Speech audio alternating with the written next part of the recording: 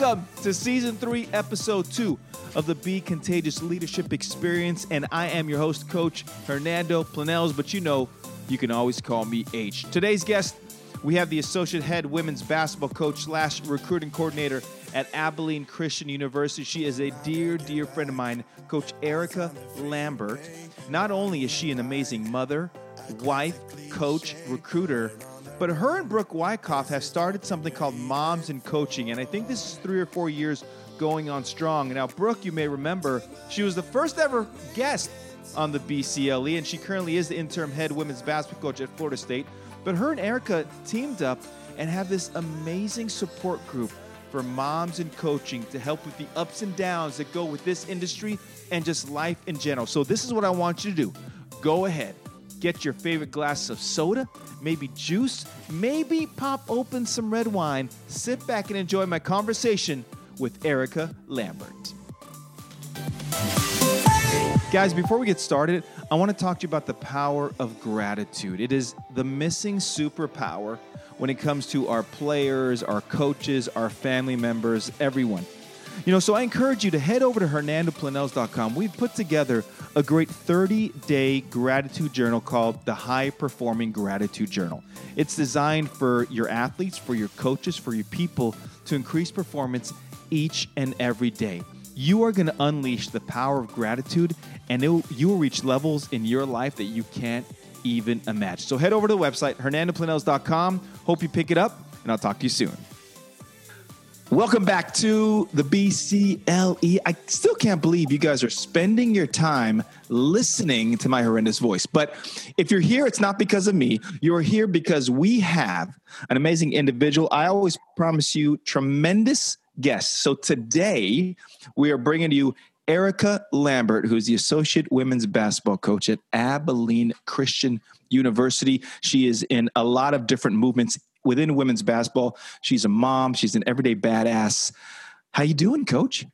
I'm doing great. Thanks for having me. No, it's awesome. I appreciate you taking the time today. For the ones who don't know you, when I say ones, very few people who don't know who you are, if you don't mind giving the elevator speech of who you are. Oh, man. Okay, so I'm a wife, I'm a mom, I'm a basketball coach, in that order. I have been coaching for 12 years. It kind of flew by. It still doesn't feel like work to me. I love what I do. And I think probably the most important thing to me in coaching is just pouring into our student athletes and really connecting with them. So that's kind of my MO on our staff and in my career. But I love to do it for my family as well. It's a big family business. And so they're really involved with it. And yeah, that's me in a nutshell. I love it. Now let's break this down. Very first thing you said, you are a wife. Let's talk about that. Obviously, being a wife, being a partner, having kids, having an amazing husband. Like, how does that work on an everyday basis? Well, it is not easy. And I think any coach who has a spouse and you're just deeply involved in this business, you know that you have to have somebody who's all in. And so my husband's name is Paul. He's a pediatric dentist, and we've been married for 12 years. I got married straight out of college. So he's been in the coaching thing the whole time. If people ask him all the time if he was a college athlete, and he jokes that he played women's basketball because he was on the practice squad at James Madison, and they're pretty dang good. So he's just always been a women's basketball fan specifically, which I appreciate, of course. And we've had I have a non-traditional resume, I'd say, because of his job and my job and trying to make it all work together. So we've made some moves and had to make some really hard decisions together about how to advance him in his career and mine at the same time. So I can get into that a little bit more, but yeah, it's tricky. No, I love it. Big ups to Paul. I love it. That is, I tell you what I love, first of all, and I think this is something that doesn't get spoken to a lot.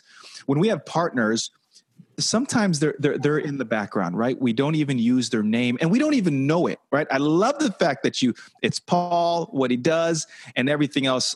That is just a sense of community, which is extremely important when you are in any type of partnership, especially in a marriage.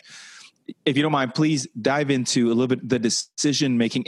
And how that really happens, right? Because sometimes when I've spoken to other coaches and they talk about their husband, their wife, their partner, et cetera, sometimes it wears on them. Sometimes they're really excited about it. And sometimes it's just the process of trying to find a way to make it work.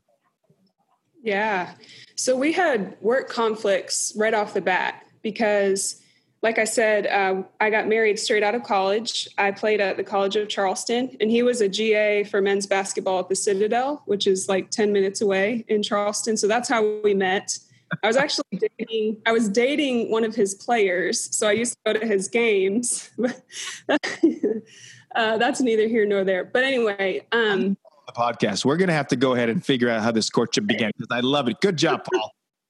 Yeah. So he was trying to get into dental school in Charleston, and I was trying to coach, which, you know, when you're a graduate and you're trying to coach and get your foot in the door, you better be ready to move anywhere in the country and take whatever job you can get. So I was applying for jobs all over the place. And then he proposed right after my senior basketball season ended. And so my job search kind of came to a screeching halt because we realized that he was going to be in Charleston at MUSC, which is the dental school there. And so, I mean, it came down to the 11th hour. Like, we went on our honeymoon. We came back from our honeymoon in August, and I just didn't have a job, but I still felt strongly about coaching. And my head coach at College of Charleston called me and said, hey, we just created this director of ops position, and I want you to have it.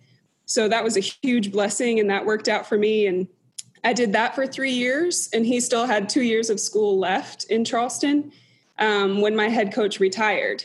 So, and we all know what retired means, right? So our staff on the chopping block, my husband still had 2 years of school. Again, I felt like I couldn't move anywhere. So an assistant coach position opened up for me at Charleston Southern, which is about 20 minutes away. And so I got to work for Julie Goodenough there, who's my current boss now at Abilene Christian. But just, I feel like God really orchestrated the timing of that because it opened right when I needed it. We had a daughter by that point, one kid. And so we also needed a paycheck because he was a student. But it was a promotion for me too, because I got out of a non-coaching role and finally, you know, onto the floor. And so after we finished in Charleston, he wanted to specialize in pediatrics. When you graduate dental school, you can just go out and start practicing if you want to. But he wanted to specialize, and I'm glad that he did. He's a great pediatric dentist. He's like a big kid himself. But we had to make 2 moves for that. So we moved to Ohio, where he was a fellow at Ohio State, and then he did a pediatric residency in Minnesota. So I have these 2 kind of weird years on my resume where I was a D3 volunteer assistant. I mean, really, I was a stay-at-home mom. We had 2 daughters by that time. But I just couldn't stay away from basketball. I couldn't imagine not having a team because I just hadn't had that in so long. So I was like on the phone calling around to every small school coach in the area, like, will you just let me hang out? Like, I'll do anything you need me to do. I'll volunteer, whatever. And I was thrilled to be able to do that at Ohio Wesleyan and at Bethel University in Minnesota. So, yeah. I loved those experiences. It was kind of humbling for me to step away from a full-time D1 job to a volunteer Division III position. But I learned a lot those years, and I had a lot of fun doing it too. And my husband got his residency done. But when he had 2 years in Minnesota, and so I was there for 1, and then my boss now called me from Texas and said, hey, I know this is kind of crazy, but would you and your kids move down here? Because I want you to be my associate head coach. So, yeah. We had agreed right from the outset that we would never live apart for coaching. I know I have a lot of friends who do it, who make it work. This business is crazy. And I think that some people can make the logistics of that work out okay, but we decided we would never do it. And then, of course, we went against that decision because I ended up coming down to Abilene a year ahead of him. So we spent 13 months apart, and he would just try to fly down once every month. Yeah. Yeah. Wow. I can't, you know what, I've had tough conversations before, and those are really tough because then let's paint this picture a little bit. So now you're in Texas with 2 kids. Yes. Right. They were 2 and 4. 2-4. You're the associate head coach. Husband Paul is making things happen in Minnesota at the time. Minnesota. Okay, so I mean, how are those 13 months? They were very expensive because we were paying for 2 households. We moved out of our family rental house in Minnesota when the kids and I left. And my husband moved into a bachelor pad somewhere in St. Paul that I never saw. I couldn't tell you the address. I don't even know. I don't know where he lived. We never went back and visited him. Typical man-husband deal. I totally understand that. Totally. Yeah. So it was really sad because he missed, a whole year in the life of our daughters, essentially. But I mean, he also got to play pickup basketball every night for as long as he wanted and go out with his friends or whatever. But he was really supportive. So I remember the day that we came down to interview in Abilene, and I was really feeling uneasy about the whole thing. I'm crazy about my boss. She's a mentor for me. I have so much respect for her. I wouldn't want to be an assistant for anyone else in the country. So that's kind of why I came. I was like, well, let's just go visit, thinking we're not going to do this. This is crazy. But my husband was offered a job, 2 jobs actually, on the spot that day to come work here a year later. So we felt that was kind of the confirmation that we needed. And I was still a little bit uneasy, but Paul was actually the one that said, hey, I really want to support you in this. You need to do it. So listen, I want to marry Paul. Paul, wherever you are. All right. So a few amazing things continually happen, which leads me to my next point, which I'm now veering off: faith. Right. In our conversations before, I think faith is a big part of you and your family's life. If you don't mind diving into that a little bit over the course of your life and your career. Yeah, for sure. So I mentioned I played at the College of Charleston, which is not a Christian school, but I played for a Christian coaching staff. So my head coach and my associate head coach they're like moms to me, my spiritual moms. They just kind of taught me how to be a grown-up, and they made such a huge impact on me. That's really the reason why I wanted to go into coaching in the first place. But yeah, so as far as marriage and family and faith, we try to do everything to glorify God and try to figure out his will in our decision-making. So that's a huge part of every move that we've made. But coming to Abilene Christian and working for Julie Goodenough, I knew that was going to be a big aspect of what we do here. And I don't really see, although I am a Christian, I don't see myself coaching at a Christian school forever, but I feel like this is kind of preparation for me in whatever the next step might be to go and this has always been a ministry to me. And it's not something that I force on our players or force on any kids, but I just want to be really impactful and be a positive role model for them. So I feel like I've had the opportunity to really be poured into here at ACU, and I'm kind of getting to a point where I think about the next step, and I'll be able to pour out when I get there. Right. I think that's awesome. And so I did a Zoom Bible study last week with the group of 40 coaches, and I'm big on Psalm 91, which basically means you're protected. I mean, Psalm 91 just basically says, listen, don't worry about a thing. You're cool. You love me. Awesome. Step on snakes, climb a mountain. You're good. Right? So it's the ultimate faith thing. And a lot of it is because growing up, my mom I always joke around. She's one day she's a Catholic, one day she's a born again Christian. She goes back and forth. Whatever it was always Psalm 91. Always she would make my sister and I memorize it all the time. So just as I got older, I went away from it and then came back to it. But it talks about a lot of different things in faith. But one of the questions I received, because I talk so much living in faith, not in fear, was how do you hear God? Does God speak to you? So my answer was, listen, we all think that God just sits across from us and is hey, H, this is what's going on. You're messing up your life. Come follow me. Right. But that's not how it works. So I'd love to get your input on how you hear or you feel God. Yeah. So it's interesting you say that, because my church is doing a whole sermon series right now on how to hear God speak. And I've just been glued to it, because we all want to know that, right? How do I hear him? How do I know what he wants me to do? And I talk to our players about this sometimes, but when I was a student athlete, I went on tour with Athletes in Action one summer in Spain. And I remember a teaching that we were doing about the verse in Psalms that says, delight yourself in the Lord and he'll give you the desires of your heart. Mm-hmm. So I feel like when we read that verse, we think like he's going to give us like material things. You know, if we delight ourselves in the Lord, he's going to give us that new car. He's going to give us whatever we want. But for me, I remember that was kind of a pivotal time for me to study that scripture, because I realized that if we delight ourselves in the Lord, if we like read the Bible, we gather with other believers, we go to church, we're in prayer, we're talking to him, he's going to give us the desires of our heart, as in the things that we want are going to be the things that he wants. Mm. I feel like if we walk closely with him, then the things that my heart desires, I know are from him, if that makes sense. So like when I have big decisions to make, I always want to like stay close to the big guy, because I feel like if I have a really strong desire to go, whether it's a new job or whether it's a service opportunity or it's a hard conversation I have to have, if you feel that tugging about that, that's the Lord speaking to you, you know. Of course, he can speak through people and through scripture too. But I just feel like that if you delight yourself in the Lord, he's going to make the things you want, the things he wants. Right. I love it. I tell you, we have just turned this podcast into the hour of power.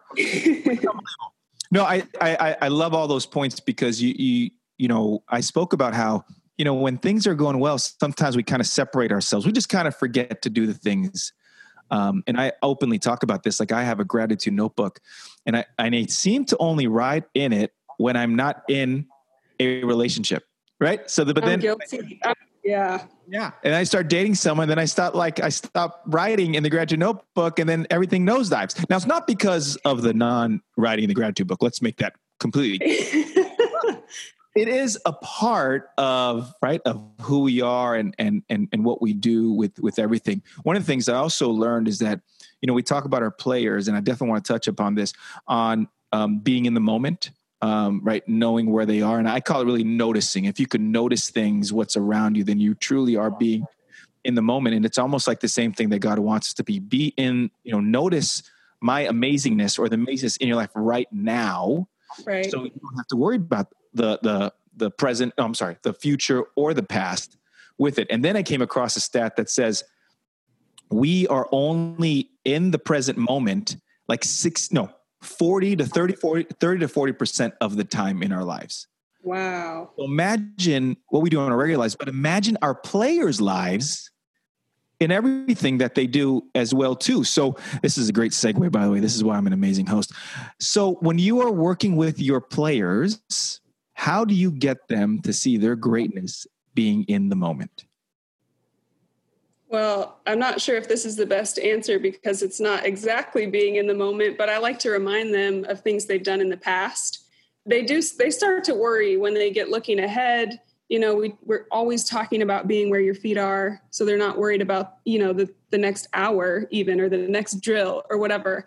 But I think for me, one of my favorite phrases is to be an engineer of belief, which comes from Sue Enquist, the legendary UCLA softball coach. I love listening to her speak, but you just have to engineer belief with your players. I don't know if that's more important now than it used to be, but I feel like I try to be really intentional about reminding my kids of their previous successes. So it's important to celebrate those small successes along the way. But they don't need to worry about how far off from a goal they are at that point. We're just talking about the progress we can make today and the progress that you've made since last week or since last year or even since yesterday, you know?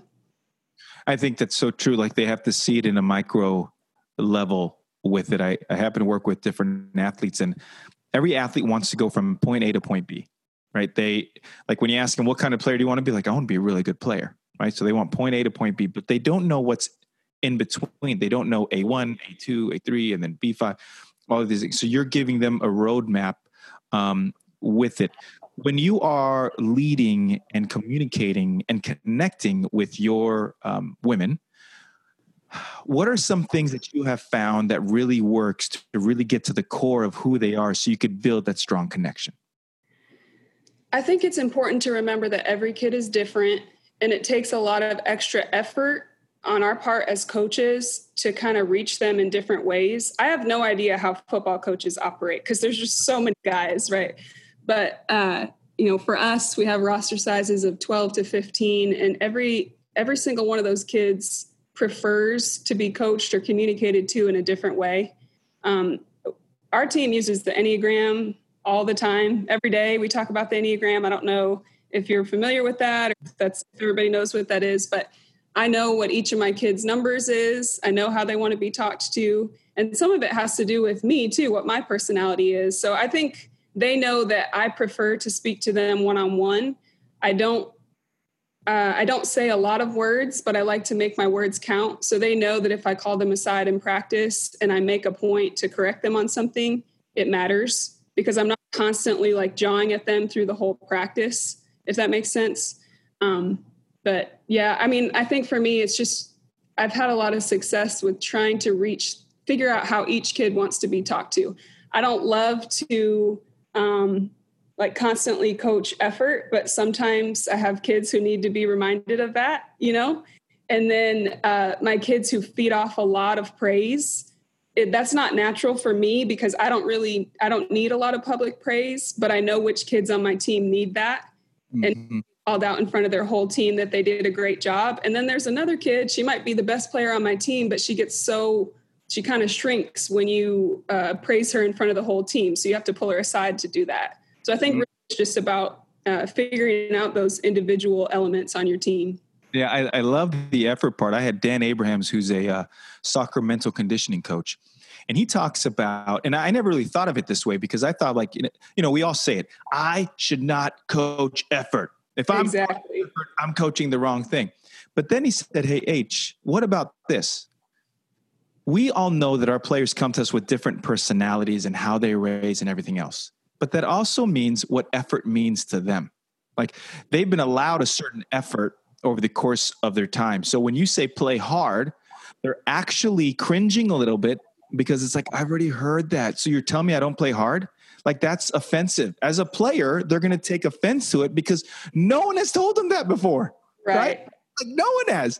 So I think I love that you admitted it. First of all, that sometimes you have to do it and you have to, which brings again, my next point. You do a great job just hitting nice singles on the baseball field. And I just pick them up. And now we move on to the next topic. Been a coach 12, 13 years, if I'm correct with that, with my math. Yes. How have you changed as a coach over time?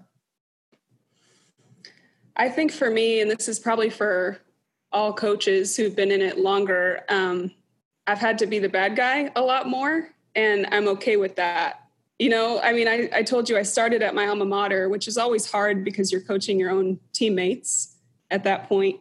And I think being the bad guy was kind of uncomfortable for me. But now I realize that I think this has a lot to do with me being a parent too, but our kids need discipline and they need boundaries and they need tough love. And it's just, I think for me, the biggest change that I've seen is that I've gotten a lot meaner and I'm okay with that because I do it for the kids' benefit. I'm never going to just blast a kid for no reason out of my own frustration or my own anger or whatever, but everything I do is for their benefit. But I think that I've realized I'm not the young fun coach anymore. If they come in my office, they know we're having a serious talk about something. So yeah, that's just a different role. And I think every coach experiences that once you're in it for a little bit longer. Right. Yeah, no, absolutely.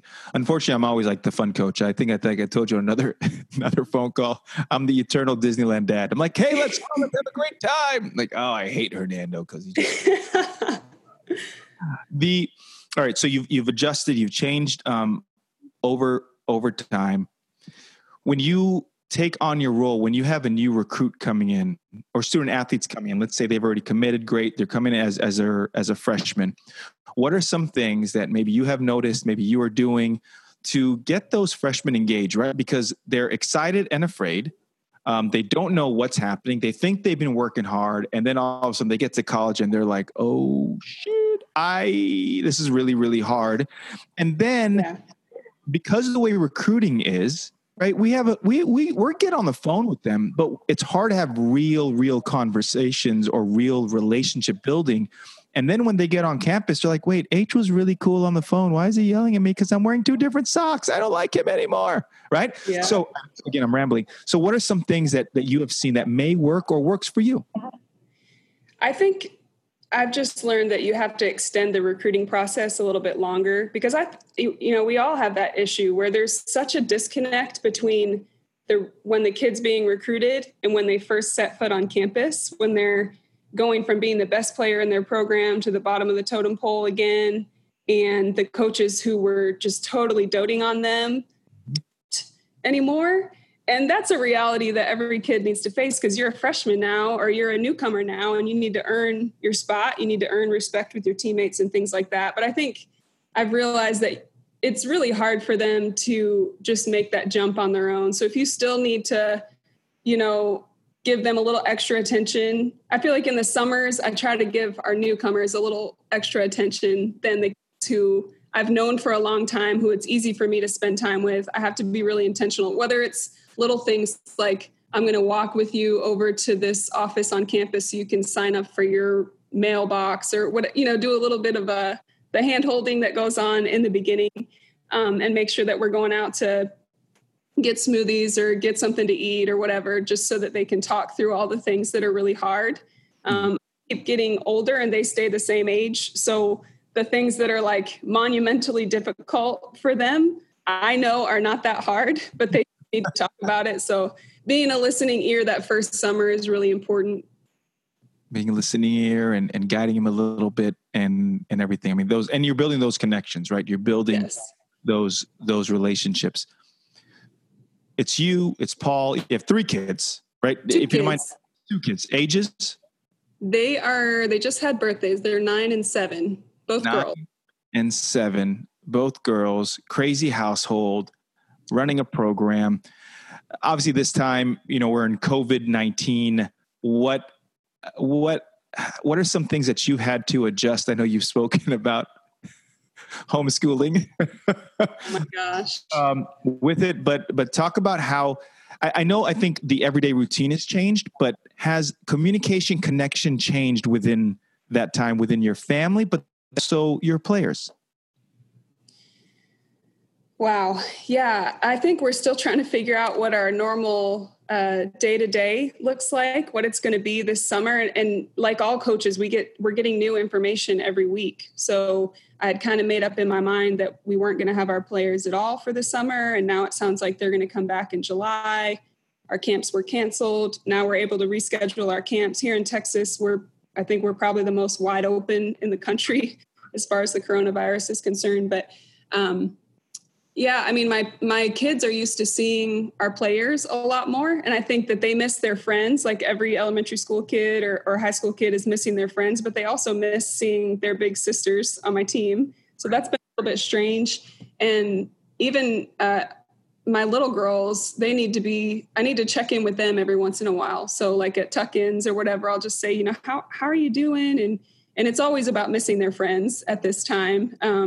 But they, like my big girls, my little girls too, have needed to talk about everything that's going on in our country right now with George Floyd. I probably waited a few days too late to address that with my kids, because what I realized is that I was trying to explain it to them and they were like, oh yeah, Mom, I already heard about that from somebody else, from a friend I was on a call with or whatever. They're FaceTiming their friends right now. So, if you have young kids, you need to talk about everything that's going on. Don't try to shield them from it, because they're going to hear it some way. So they need to hear it from their parents. Yeah. And we found that with our players as well.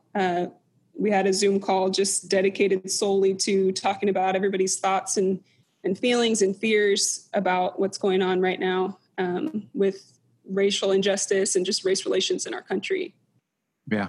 How important is that and you alluded a little bit, but how important is that to always be on the front end of any discussion, especially in today's, with George Floyd, with the racial injustices that are going around the country. How important is that?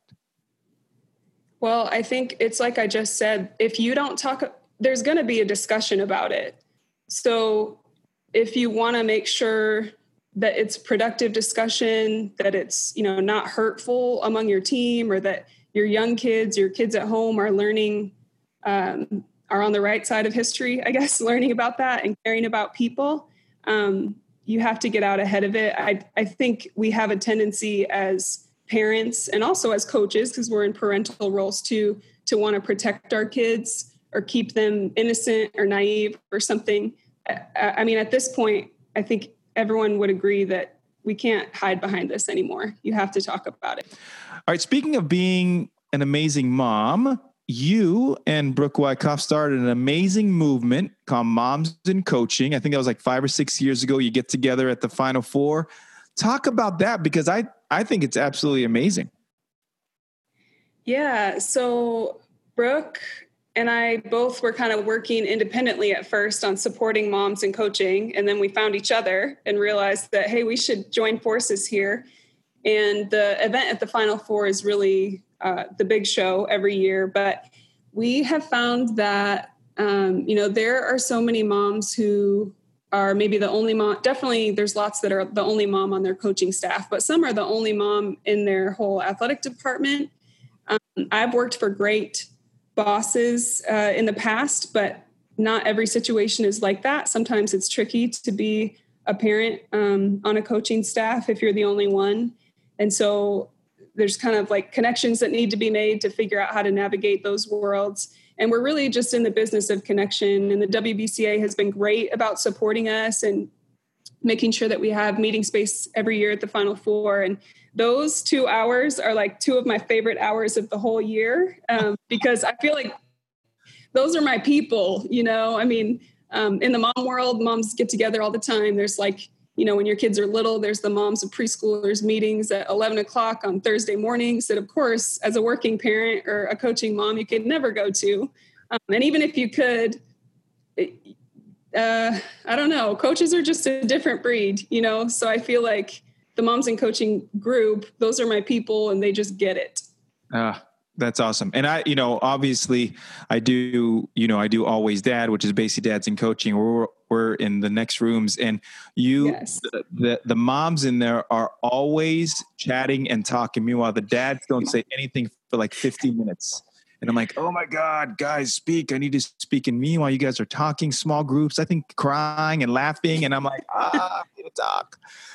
But and you have great signage. I mean, I only have an Always Dad logo because you guys have this amazing Moms in Coaching color scheme and cursive writing. And I'm like, I'm losing the battle here. But we pressured you into it. I have to say, that's all Brooke. She does the signs and the decorations and the cookies and all that good stuff. So I book the speakers and work on the format for the meeting, but she makes it pretty.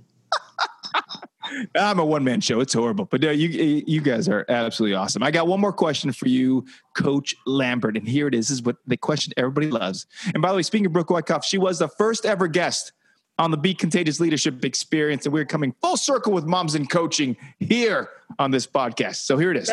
That's awesome. Last question. When, it's not an if, it's when they make the Erika Lambert full featured film, who is playing you? Wow. I know, dropping dimes here on the BCLE. It's crazy. I know. Okay, well, I would hope it would be a queen like Natalie Emmanuel. Do you know, she was on Game of Thrones, and I was watching 4 Weddings and a Funeral. Yes. On Hulu. She's British and just like fascinating to me and beautiful. And she's got the hair and everything. So yeah, we'll go with Natalie Emmanuel. Natalie, who of course you may or may not know, is a frequent listener to the Be Contagious Leadership Experience. We're going to get you a script, Natalie, for the Erika Lambert film with everything. Perfect. Thank you. Erika, there's going to be a bunch of people going to reach out to you, not because of the podcast, but because of your word, your wisdom, and everything that you said. How can they reach out to you? Well, I am at Coach E. Lambert on Twitter and Instagram, and then Erika.Lambert@acu.edu. That's awesome. And I'll make sure I'll put that at the bottom of the description of the podcast. I can't thank you enough for jumping on. Just want to let you know, Paul, if you're listening, my offer still stands for us to get married. But no, honestly, thanks so much for coming on. You know, it's been a pleasure getting to know you, your mission, your family, and everything else. And I can't thank you enough for coming on the BCLE. Thank you, H. Talking to you always brightens my day. I appreciate it. Finally, one person admits it. Perfect. All right. Thanks, you. I'll talk to you later. Thanks. How about Erika Lambert with the nuggets today, talking about being a mom, talking about the racial injustices that have been going on around in this country, and talking about what it truly means to be a coach, a mom, a recruiter, and really dive deep into the industry. You've got to reach out to Erika. She is an amazing, amazing human being. I want to thank you guys for joining us. You have been very patient for the last 3 seasons of the Be Contagious Leadership Experience. We would put out a bunch in a row, and then we'd disappear for a while, and then put out another bunch in a row, and now we've got another big block of season 3 coming at you each and every day.